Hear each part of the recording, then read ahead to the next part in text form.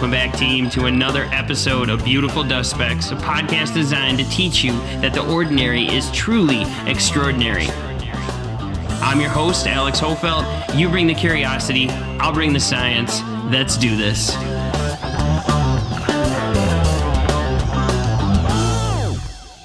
Hello again, everybody. Welcome back to Beautiful Dust Specks. I'm Alex Hofelt. Let's get going here.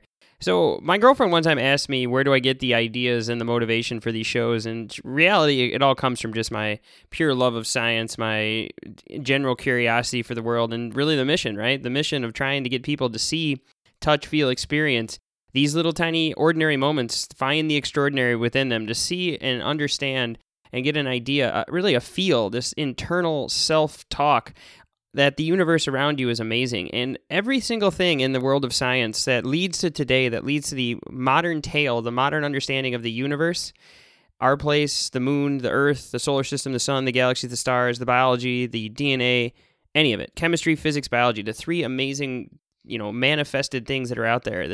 Each science having just a plethora and a huge massive smattering of everything, how it's broken down into different things. I just showed the kids in my class this awesome map of physics. You should YouTube map of physics. It's really cool, and it talks about all the different branches of physics alone, and then in the end it has the great chasm of ignorance, and floating over the top is this wonderful cloud of psychology, these ideas that are fueled by our ask. And if you remember my previous episode, I love pondering this. I think about it constantly, these ideas of what is more important, answering or asking questions. And all of these things are about asking. Any answer, any beginning, any end must have a beginning. And science has had the grandest asks ever. And a group of individuals who have always baffled me in terms of their willingness to ask, mainly to see what it, us, we, they can do, was the astronauts. Still to this day are the astronauts. Anybody in the astronaut program, it's my grandest dream of all time, is to go into low Earth orbit. It probably won't happen for me. I mean, who knows, right? We have the privatization of space travels, Elon Musk, SpaceX, all these wonderful things. I think Elon would probably be my favorite person to meet in this world right now. I think he's just fascinating on every level. But if we look back in time, all of the astronauts today, we'll talk about in a second here, a lot of the technology today came from the Apollo programs, really from Mercury, Gemini, and Apollo, from the space race, from the time in the 1960s or late 1950s when the space race started, the dawn of the Cold War, a kind of horrific time if you've watched a lot of these things, where two countries, two groups of humans, two groups of Homo sapiens that are 99.999% identical to one another, the same species, occupying the same planet, flexing the might of their nuclear arsenals, the ability to just wage war that would be on a global, epic, catastrophic scale, and the fact that it still goes there. And this is like my liberal woo-woo self in there, but those ideas make me sad. But I don't want to focus on that too much. I want to pay homage, a little bit of homage, to some of the grandest people out there, and a little bit on the Apollo astronauts. And where is this coming up from? This is coming up because on January 16, 2017, Eugene Cernan passed away. Eugene is my favorite astronaut, and I'll tell you why. I've studied a lot of these astronauts here in a second, but looking on this, this was in passing. This was just something I just bumped into in Facebook. We didn't really celebrate. It didn't feel like anyone really paid a whole ton of homage. I don't know if that's the right word, homage, right? Like, didn't give him a whole ton of honor to the last man to set foot on the moon, the last footprint that is up there, that was in the late 1960s. No, that would have been 1970. I'm sorry, I should have that written down. It's been up there forever, and it will be up there forever. Then they asked him, how long will your footprint been up there? His quote was, how long is forever? Because there's no atmosphere, there's no weather, there's nothing that changes the surface of it. The idea. I actually kind of think about it where if his last footprint would be up there, technically the ascent stage that shoots them back up towards the command module puts off quite a bit of debris, so maybe his footprint wouldn't be up there, but that's kind of a bummer to think about. Let's just say his footprint's up there. I'm assuming it is. I really don't think it is, but we'll find out later. There's pictures of it. There's things up there. He also is famous for mildly, famous in nerd circles. They actually talked about it in Modern Family that he wrote his daughter's initials in the Martian soil. So that'll be up there forever, which is pretty cool to think about. But anyways, this man, I really enjoyed studying. I really enjoyed learning about him and seeing him and reading a lot of his interviews. And even in today, this little journey I've been on for the last couple hours and starting last night and thinking about it all week. I get these ideas in my head. And I just kind of run with them and I chew on them all week just to see where it's going to take me. And hopefully by Sunday or whatever day I sit down, it has manifested into something awesome. And today I just found this really long readout, a 55-page document outlining one of his interviews with some NASA people, which I believe a lot of the interview was for this amazing documentary called When We Left Earth. This documentary I've shown for the last 9 years. I watch it pretty much most Fridays for my astronomy class, and I watch it twice a year. I watch it 2 to 3 classes per semester, twice a year. I've seen this documentary a lot, and he's the man that always sticks out to me. And what also got me thinking about this, a lot of these dudes that are on this documentary, a lot of them weren't interviewed for it because they had already passed away, and there's been multiple guys now on the show that are no longer with us. John Glenn and Neil Armstrong have passed away since this documentary has been published, and it's just crazy to think about this, that time is taking away the people, and time goes on, and that's the inevitability of life, but we're running out of Apollo astronauts. We're running out. The last man to set foot on the moon just died at the age of 82, and I don't want to say nobody cared, because I cared, Gene and Gene's family. I care a whole ton, and they deserve a legacy.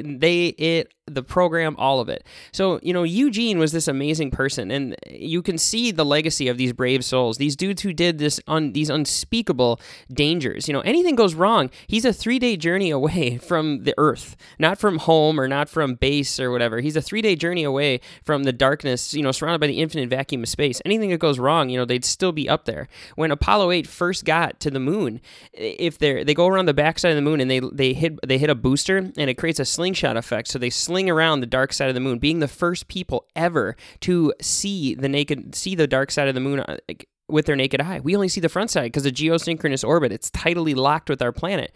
There's only been 24 people in the entire history of mankind, the billions upon billions of people that have ever existed, to see the dark side of the moon, to be to the dark side of the moon, and only 12 that have walked on them. And a lot of these men are passing away. Their legacies will live on forever. I truly hope so. I will do everything in my power to constantly do this. And I'm actually a little sad. I do have dreams with this podcast, and I do one day would love to be cool enough and legit enough, and I hopefully will be, to where I can start to interview these people that I look up to. These not as much sports people, but these deep, awesome thinkers. And not only was Eugene what they call an educated daredevil when he had the right stuff, he was he was a thinker, man. He really resonated with me. And when you see these guys, and you look in their eyes, and you see when they're talking, it's not a boast. It's not something that comes out of like ego or anything like that. You feel and you can see it in their faces that it's not for glory. It's for curiosity. It's for discovery. It's for exploration, and that's what gets them stoked, knowing that they played a role in the ever-expanding ideas that is humankind, and that gets them excited, and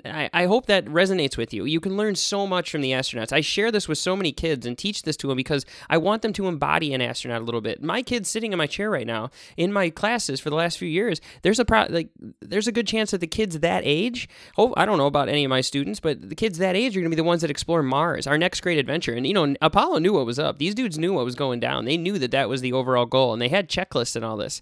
And Eugene Cernan was my favorite guy in this. So just a quick recap of the Apollo program. I should probably do other episodes on this as well.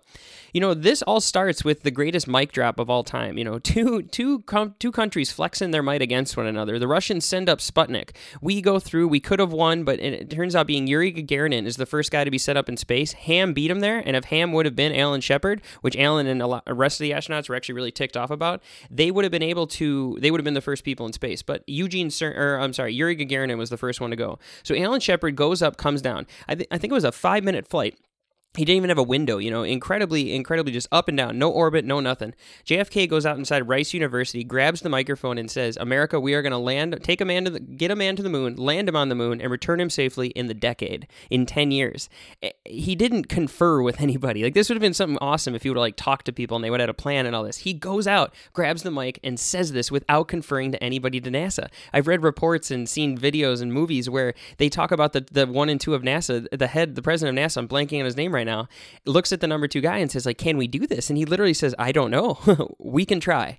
And I think if that embodies anything, that embodies all of the people. And it wasn't just the astronauts. Hundreds of thousands of people played a role in this. And the ramifications and the technology that have spun off of NASA should be honored much more than they are today. And I think when you really look at this, it shows a little bit of a reflection on humankind.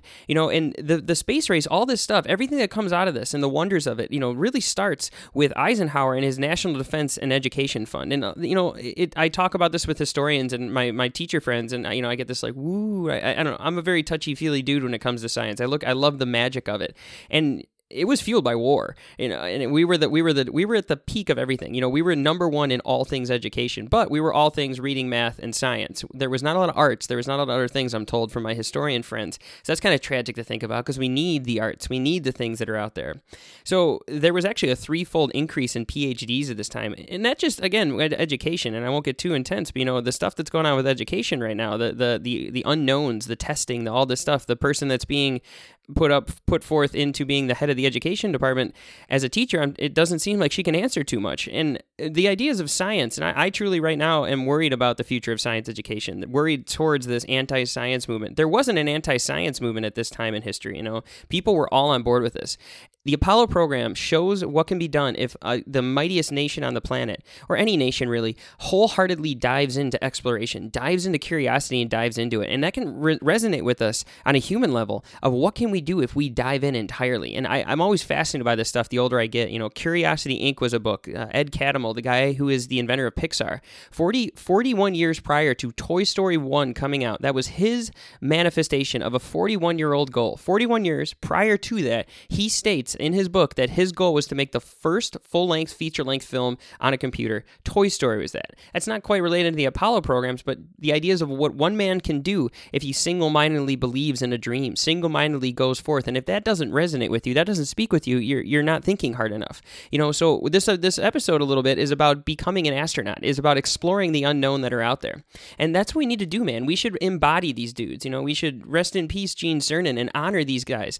He was somebody who he was up in space 3 times. His first one was in the Gemini missions, where he was the second man to walk. Ed White was the first guy to do it, and you've seen the iconic images, hopefully. If not, look them up. They're just stunning. They're just beyond gorgeous, beyond belief. And anytime you listen to these astronauts' account of their time in space, especially if they were honored enough to do a spacewalk, it's insane. However, Eugene Cernan arguably almost died. He was the first guy to try and do task, and his mission was to get to the end and just mess with this little, I think it was just like a pack practically.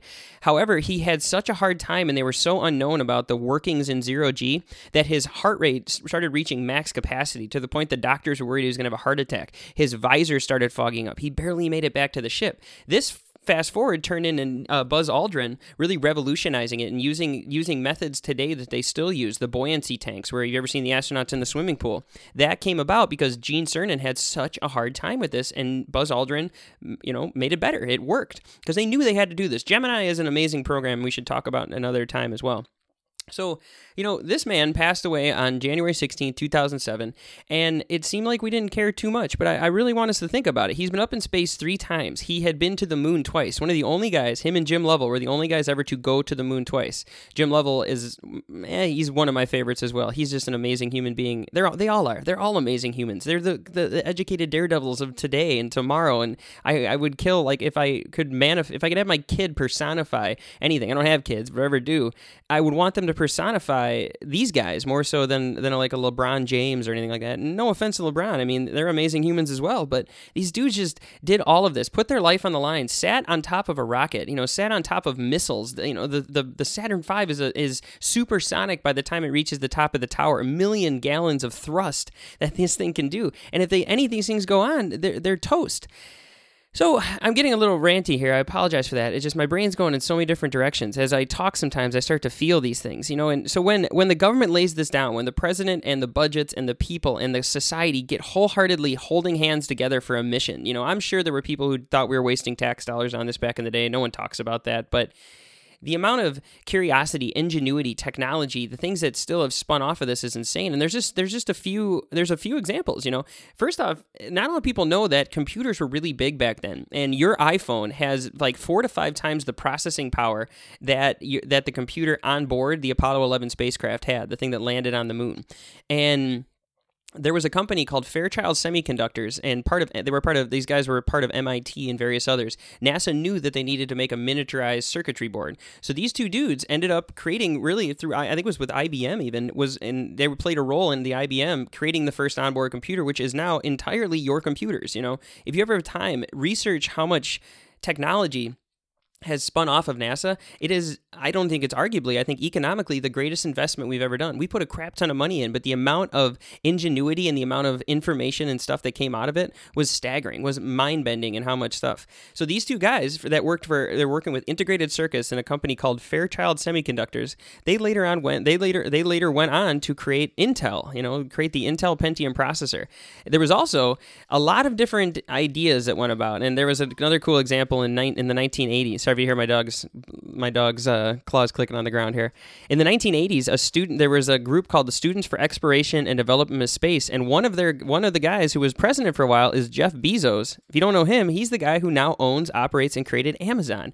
And these guys all talk about this. They talk about how they were immersed with Apollo. They were immersed with these guys. They saw Eugene Cernan. They idolized them. They were motivated towards a curious path. And this just goes into these ideas now.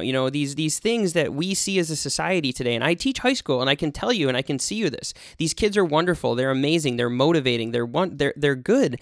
But what they have in front of them, the things that they idolize, are not what the people of this day idolize. They idolize. So many kids want a YouTube channel, want an Instagram channel, and I know this is what I want. I want to be a podcaster. I want to be a science communicator. I want to be a yoga instructor online. I want all that. I want all that to further the mission, to enjoy my creativity, or learn more creativity myself, share it with others.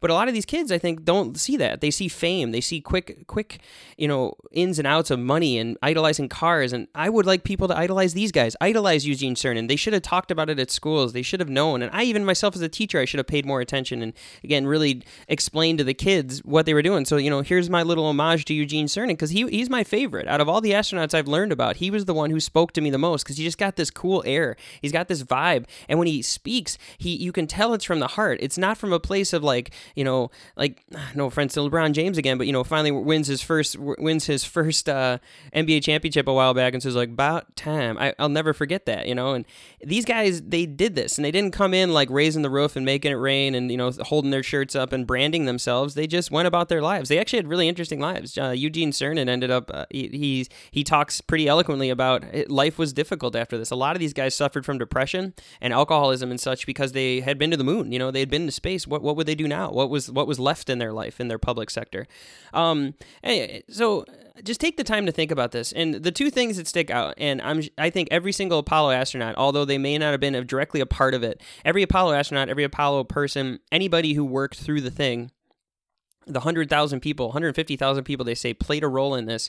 They have changed society forever, and people don't always understand this. There were two photos in general that were mind-bendingly awesome. So first off, Apollo 8 was the first mission to go to the moon and go around it. And, the ideas of not knowing if the slingshot would work, not knowing if the booster would click on retrofire and get to the back end of the ship, they'd still be there. They'd still be orbiting the moon today if that thing didn't fire.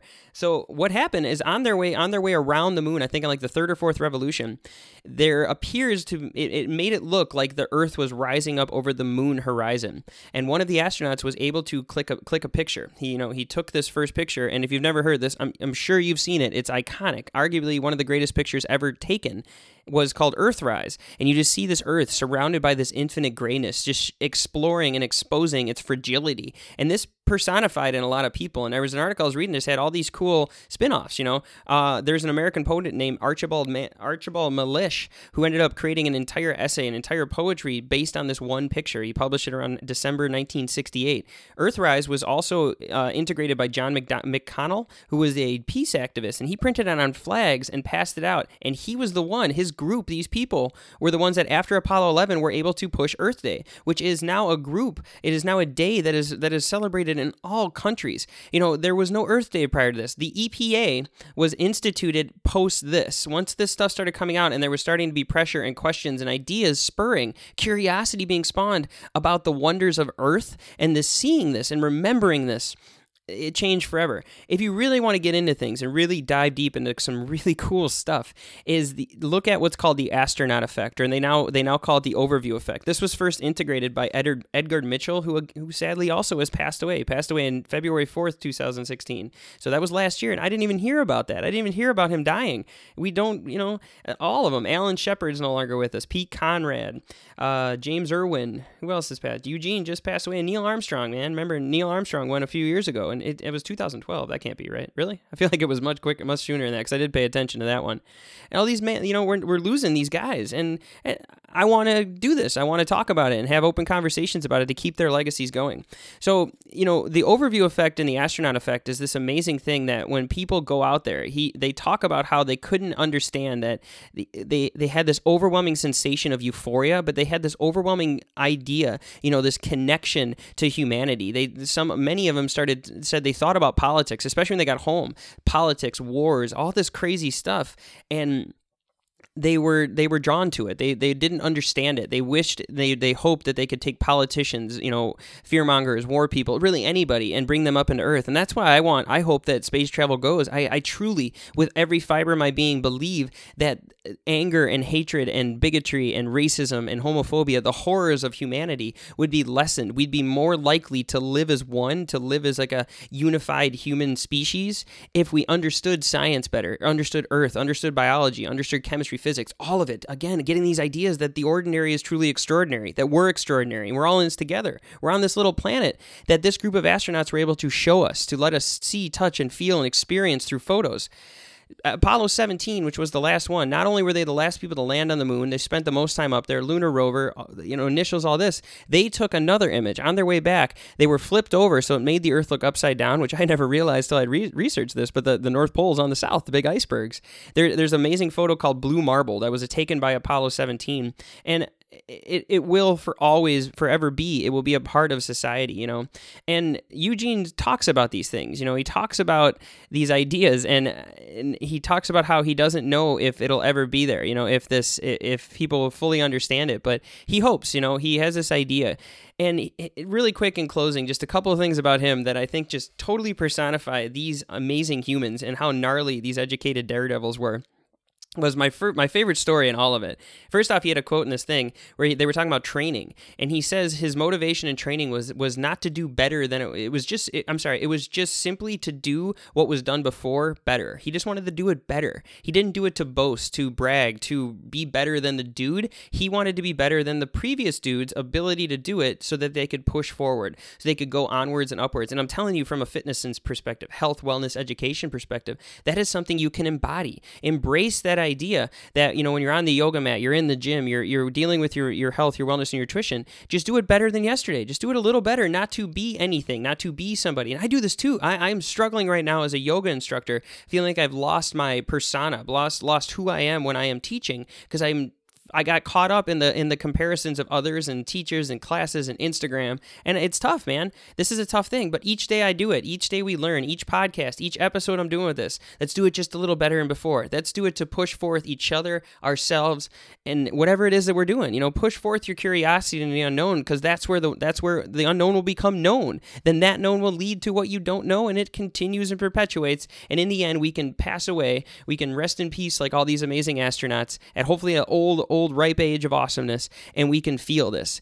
And that's just something that really speaks to me. Another thing that I love, probably my favorite story in the whole Apollo program, was Apollo 10. Gene Cernan's job in Apollo 10 was to fly the lander over the Sea of Tranquility, over Neil Armstrong's landing zone. He talks about we painted a white line in the sky for him. And a lot of people question, why didn't they just land on Apollo 10? And in the documentary, and this was from this, I realized it was from this NASA interview, he says a lot of people thought about the kind of people we were. Don't give those guys an opportunity to land, because they might. I can actually hear this playing in my head. I've seen it so many times.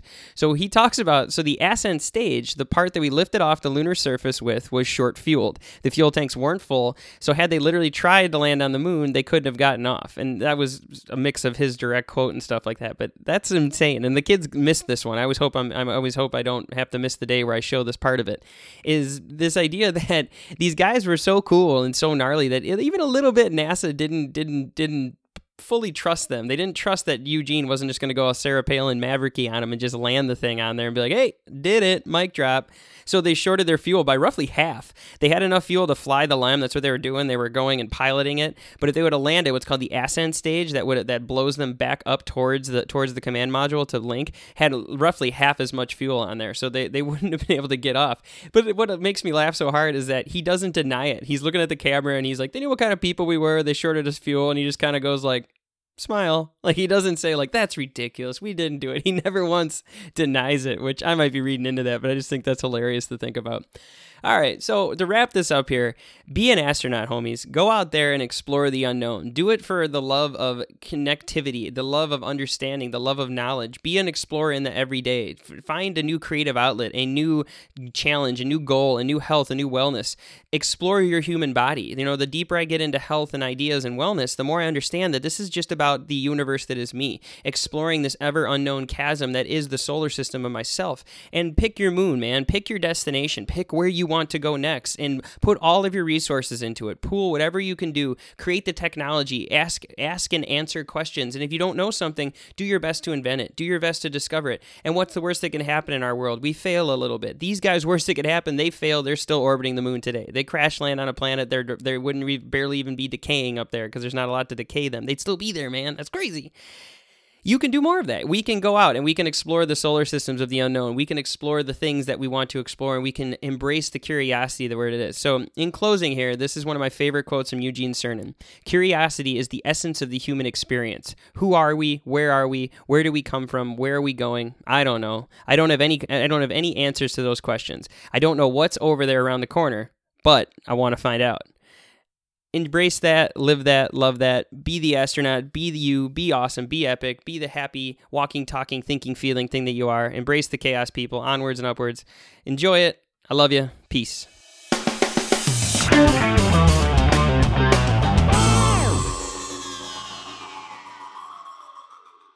All right, so before you take off in that, hopefully you're enjoying the show, you're digging what we're throwing down here, trying to learn and get more curious in our everyday lives. I would love it if you guys could reach out to me. Figure out a way to contact me. The best way is beautifuldustspecks@gmail.com. It's always an easy way. You can hook up with the Freestyle Friday if you want your 3 words to be used in the next freestyle flow. Also, facebook.com/beautifuldustspecks, Instagram beautifuldustspecks, and Twitter is @AlexHofeld. Or all of this website stuff, show notes @alexhofeld.com. Please contact me. Let me know how you're feeling. Let me know what you're enjoying, for good or for bad or for ugly. If you want to just rap and chat and talk about the ever-expanding human experience that is this dust speck living, let me know. All right. Have a great week, peeps.